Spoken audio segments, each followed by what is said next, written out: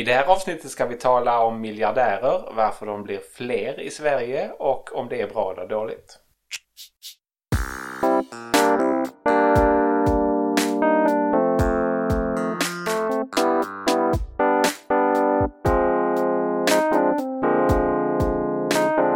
Då var det dags för ett nytt avsnitt av Berg och Wernberg.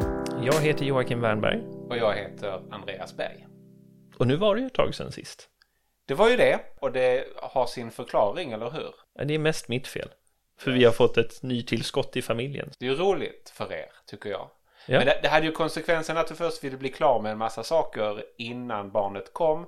Och sen ville du ägna dig åt barnet. Ja, Så och nu har jag fått sova ett par nätter i rad, nästan hela nätter. Och tänker att nu är jag klart tänkt igen. Och så är vi igång igen. Ja. Och jag har ju saknat poddandet. Men jag har ju också varit lite otrogen, kan jag ju nämna. Det är inte en öppen relation det här, men okej. Missnöjd.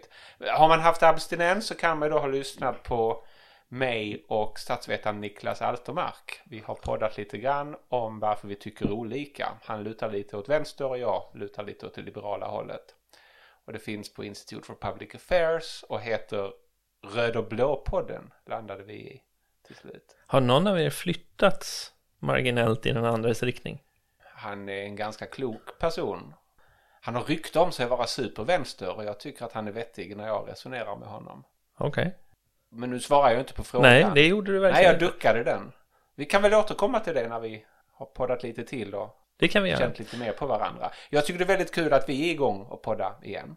Och nu finns det många ämnen för oss att ta tag i. Men vi ska börja med lite beröm. Det ska vi. Jag har ju tidigare berömt tidskriften Filter. Just det. Nu vill jag hälla beröm över Filterpodden.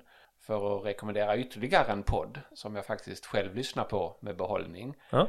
De verkar vara intresserade av sådant som jag är intresserad av. Till exempel uppmärksammade de mig i det avsnitt jag lyssnade på senast på 2 intressanta fenomen.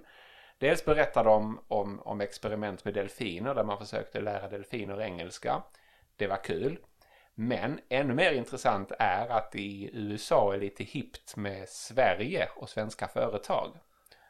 Och det har en intressant manifestation. De sätter prickar över vokalerna på sina företagsnamn. Jaha. Så det finns ett företag som heter Toast, men det stavas T-Ö-S-T. Toast.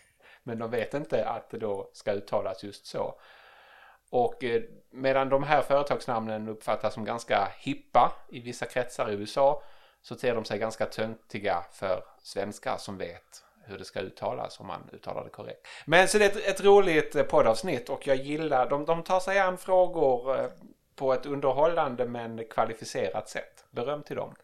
Jag ska ge beröm till lite gnäll, tänkte jag. Okej. Det kanske är en marginell sak. Jag har funderat fram och tillbaka på om det är en marginell sak. Men jag tycker i slutet av dagen inte det.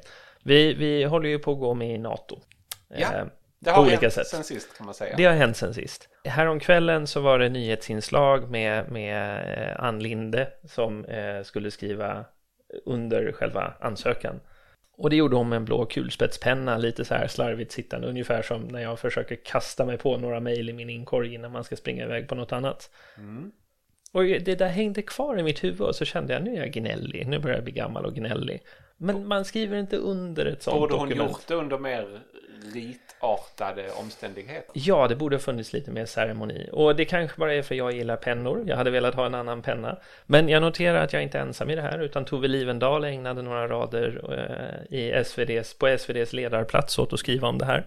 En annan sak som har hänt sen sist är att du har blivit lite grumpy med andra ord. Ja, men det kanske är tillfället. Det kanske går över. Du är också pennfetischist. Ja, men låt mig skylla på det. Det var en för billig Bic-penna som hon använde. Ja, men faktiskt. Ja. Och jag tänker tillbaka på West Wing och de här anekdoterna man hör om när amerikanska presidenter har skrivit under viktiga avtal och sen så skriver de under med 2 olika pennor och så delas de ut till någon och det här är liksom, det finns en tung symbolik i det här. Ser du också om West Wing nu? Ja. Det finns lite grann intressant att säga om huruvida den står sig eller inte. Det kan vi möjligen återkomma till.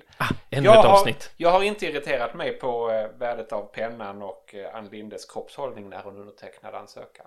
Kroppshållningen har jag inte sagt något om. Pennan däremot. Nåväl. Till dagens ämne. Till dagens ämne.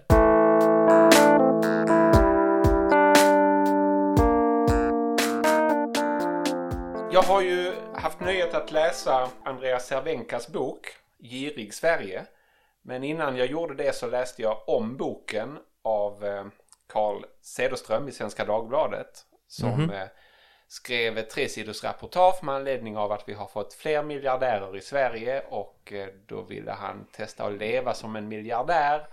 Ganska intressant och läsvärd artikel. Hur många var de på den här listan nu då? 542 har de räknat till. Det är 542 personer som ganska många människor känner att det är viktigt att vi lägger tid på att diskutera. Ja, som fenomen och möjligen som personer. Det jag tycker är konstigt är att man missar vissa ganska uppenbara aspekter. Och jag har fått det till 4 som jag tänkte ta upp. Då gör vi det. Vad är den första? Att miljard är ett nominellt belopp. Ja, vad betyder det då? Det betyder att det är en siffra som ligger fast hela tiden. Och det gör ju att i takt med att ett land blir rikare så förväntar man sig att antalet miljardärer ökar. Eftersom miljardbeloppet ligger fast och så är det fler och fler som hamnar ovanför den här cut-offen. Det är väl till och med så att vi ser det här ganska tydligt. Vi pratar ju inte om miljonärer längre. Men det är ju inte länge sedan vi gjorde det. Och i den mån vi gör det så har det inte riktigt samma klang. Du har helt rätt. Och jag tycker man ser det här även när det gäller företagsvärderingar. Det är möjligtvis ett eget avsnitt även det. Men att vi hela tiden pressar den här siffran över vad som är fantastiskt uppåt. Precis. Men precis som du säger, miljardär ligger ju sen stilla där det är. Ja. Och räknar du antalet så borde de rimligtvis öka. Vi borde tvärtom säga att om det krympte så skulle det vara oroväckande. Ja. Kanske.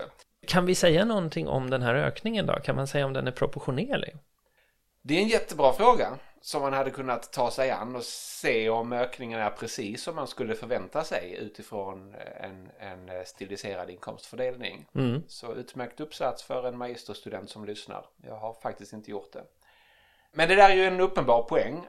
En annan sådan är att statistik på förmögenheter är mycket mer skakig än inkomststatistik. Och det tycker jag också kommer lite bort när det nu skrivs väldigt mycket om att vi har fått fler.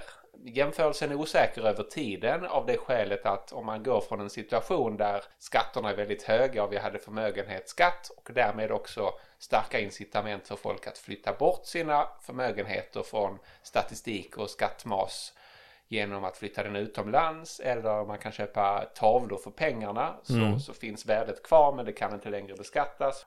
Till en situation där vi inte längre har någon förmögenhetsskatt, ja då förväntar du dig att du ser en ökning i statistiken som kanske inte svarar mot en ökning i verkligheten. Det är svårt att veta.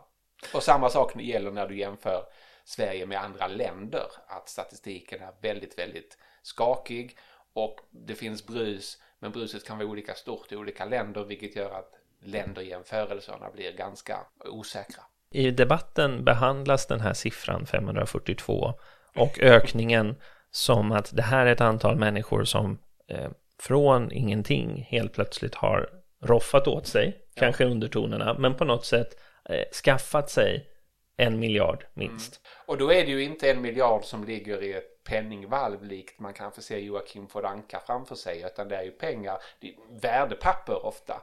Så att de 542 kommer vara fler om börsen går upp och färre om den går ner. Och det är heller inte någon tillgång som man lätt kan göra likvid och köpa godis för eller vad man nu skulle vilja. Rätta mig om jag har fel. Många av de här miljardärerna har också en stor del av den här förmögenheten i företag som de startat och eller driver. Just det.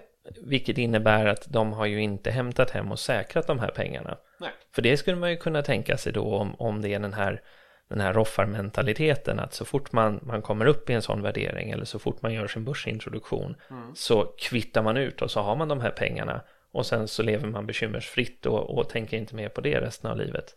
Men väldigt många sitter ju då kvar med pengarna i företagen. Jag studsar lite grann på, det låter i kritiken av miljardärerna väldigt ofta som att de bryr sig inte om pengarna. Och jag tänker att man blir inte miljardär genom att inte bry sig om pengar, att man är slarvigare med pengar eller att det inte spelar någon roll för en hur man hanterar sin förmögenhet och därför borde den omfördelas till någon annan.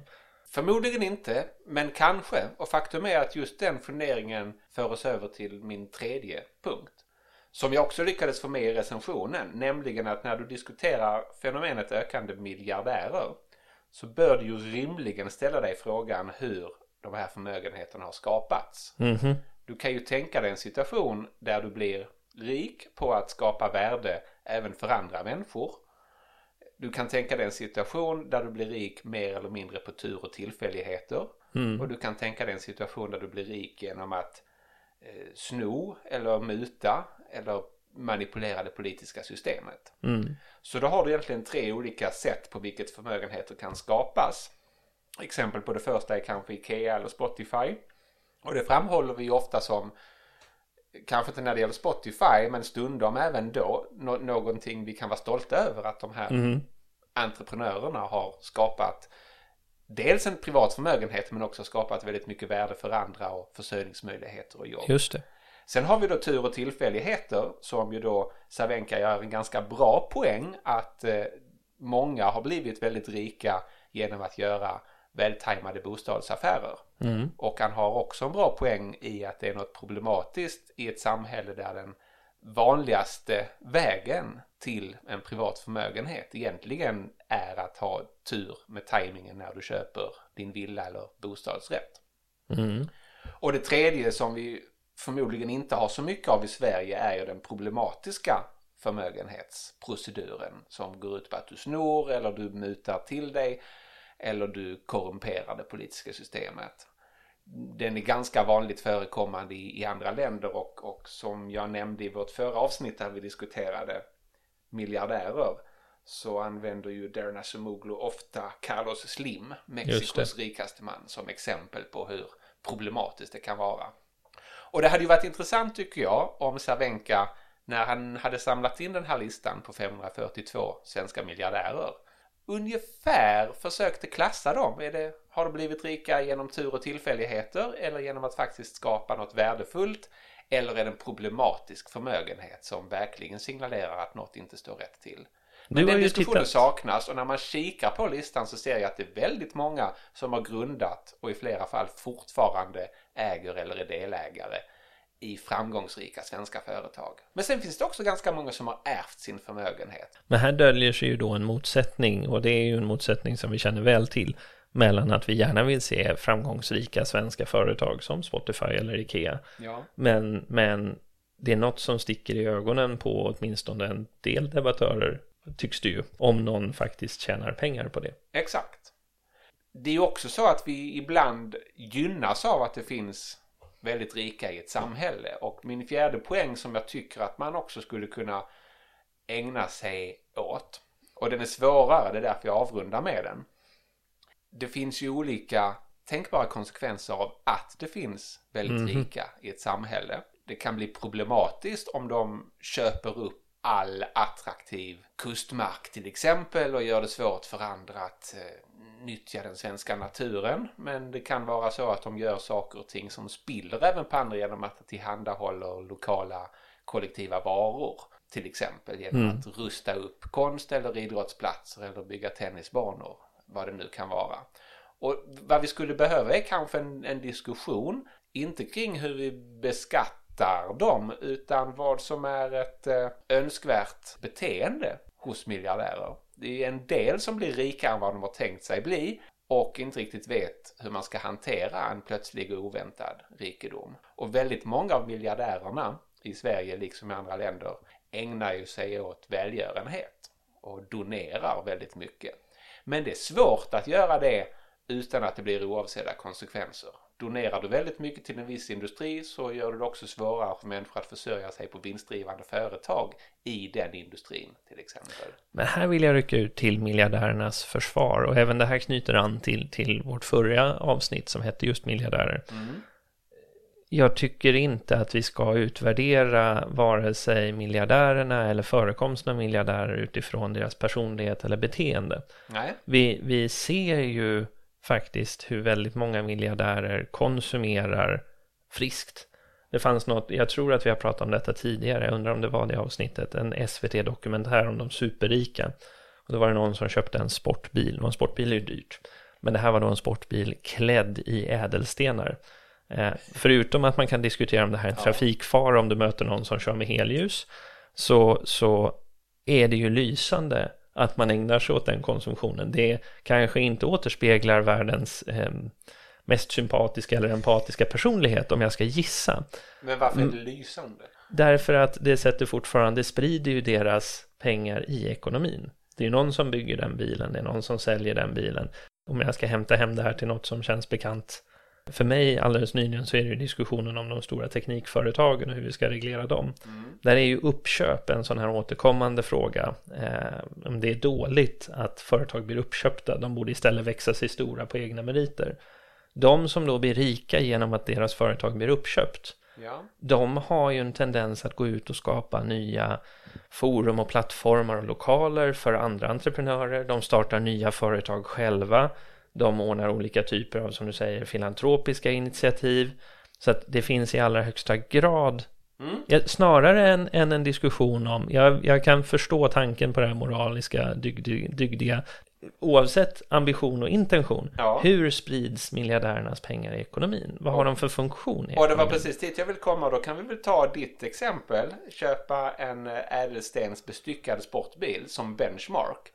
Och säga, finns det sämre saker miljardärer kan göra med sina pengar? Då vill jag nog påstå att en del välgörenhetsprojekt skapar större problem, trots att de kanske har goda avsikter.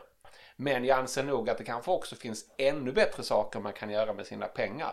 Om man till exempel donerar till Wikipedia eller till en tankesmedja styrd av kloka personer som du och jag. Då skulle det vara ännu mer berömvärt än att köpa en ädelstensbestyckad Porsche. Det här var ett väldigt subtilt meddelande till alla våra miljardärlyssnare. Om ni känner att ni behöver spendera pengarna någonstans. Jag tycker i varje fall att den här diskussionen, väldigt många miljardärer som vill göra gott med sin rikedom kan ju tänkas vilja ha hjälp med en diskussion kring vad det är att göra gott och hur man kan göra det om man har pengar över. Det är en diskussion vi skulle kunna unna oss. Det är en diskussion, helt klart. Ja, det var mina 4 punkter. Okej, så om vi ska summera miljardärerna här då. Vad är takeaway? Vi har sett det har blossat upp en arg debatt om 542 miljardärer. Och utan att riktigt fundera på om 542 är mycket, om 1 miljard är mycket, var miljarden kommer ifrån, så har vi byggt upp en ilska i samhällsdebatten. Hur ska vi tona ner den? Vad ska vi göra istället? Ja, vi kanske inte ska chockas och förfäras över att så här är fallet. Vi kanske ska ägna lite mer tid och fundera på hur resurserna har skapats och varför vissa har blivit miljardärer. Och sen kan vi börja fundera kring vad som är ett bra sätt att använda pengarna när man har pengar över. Många miljardärer är ju bra på att investera.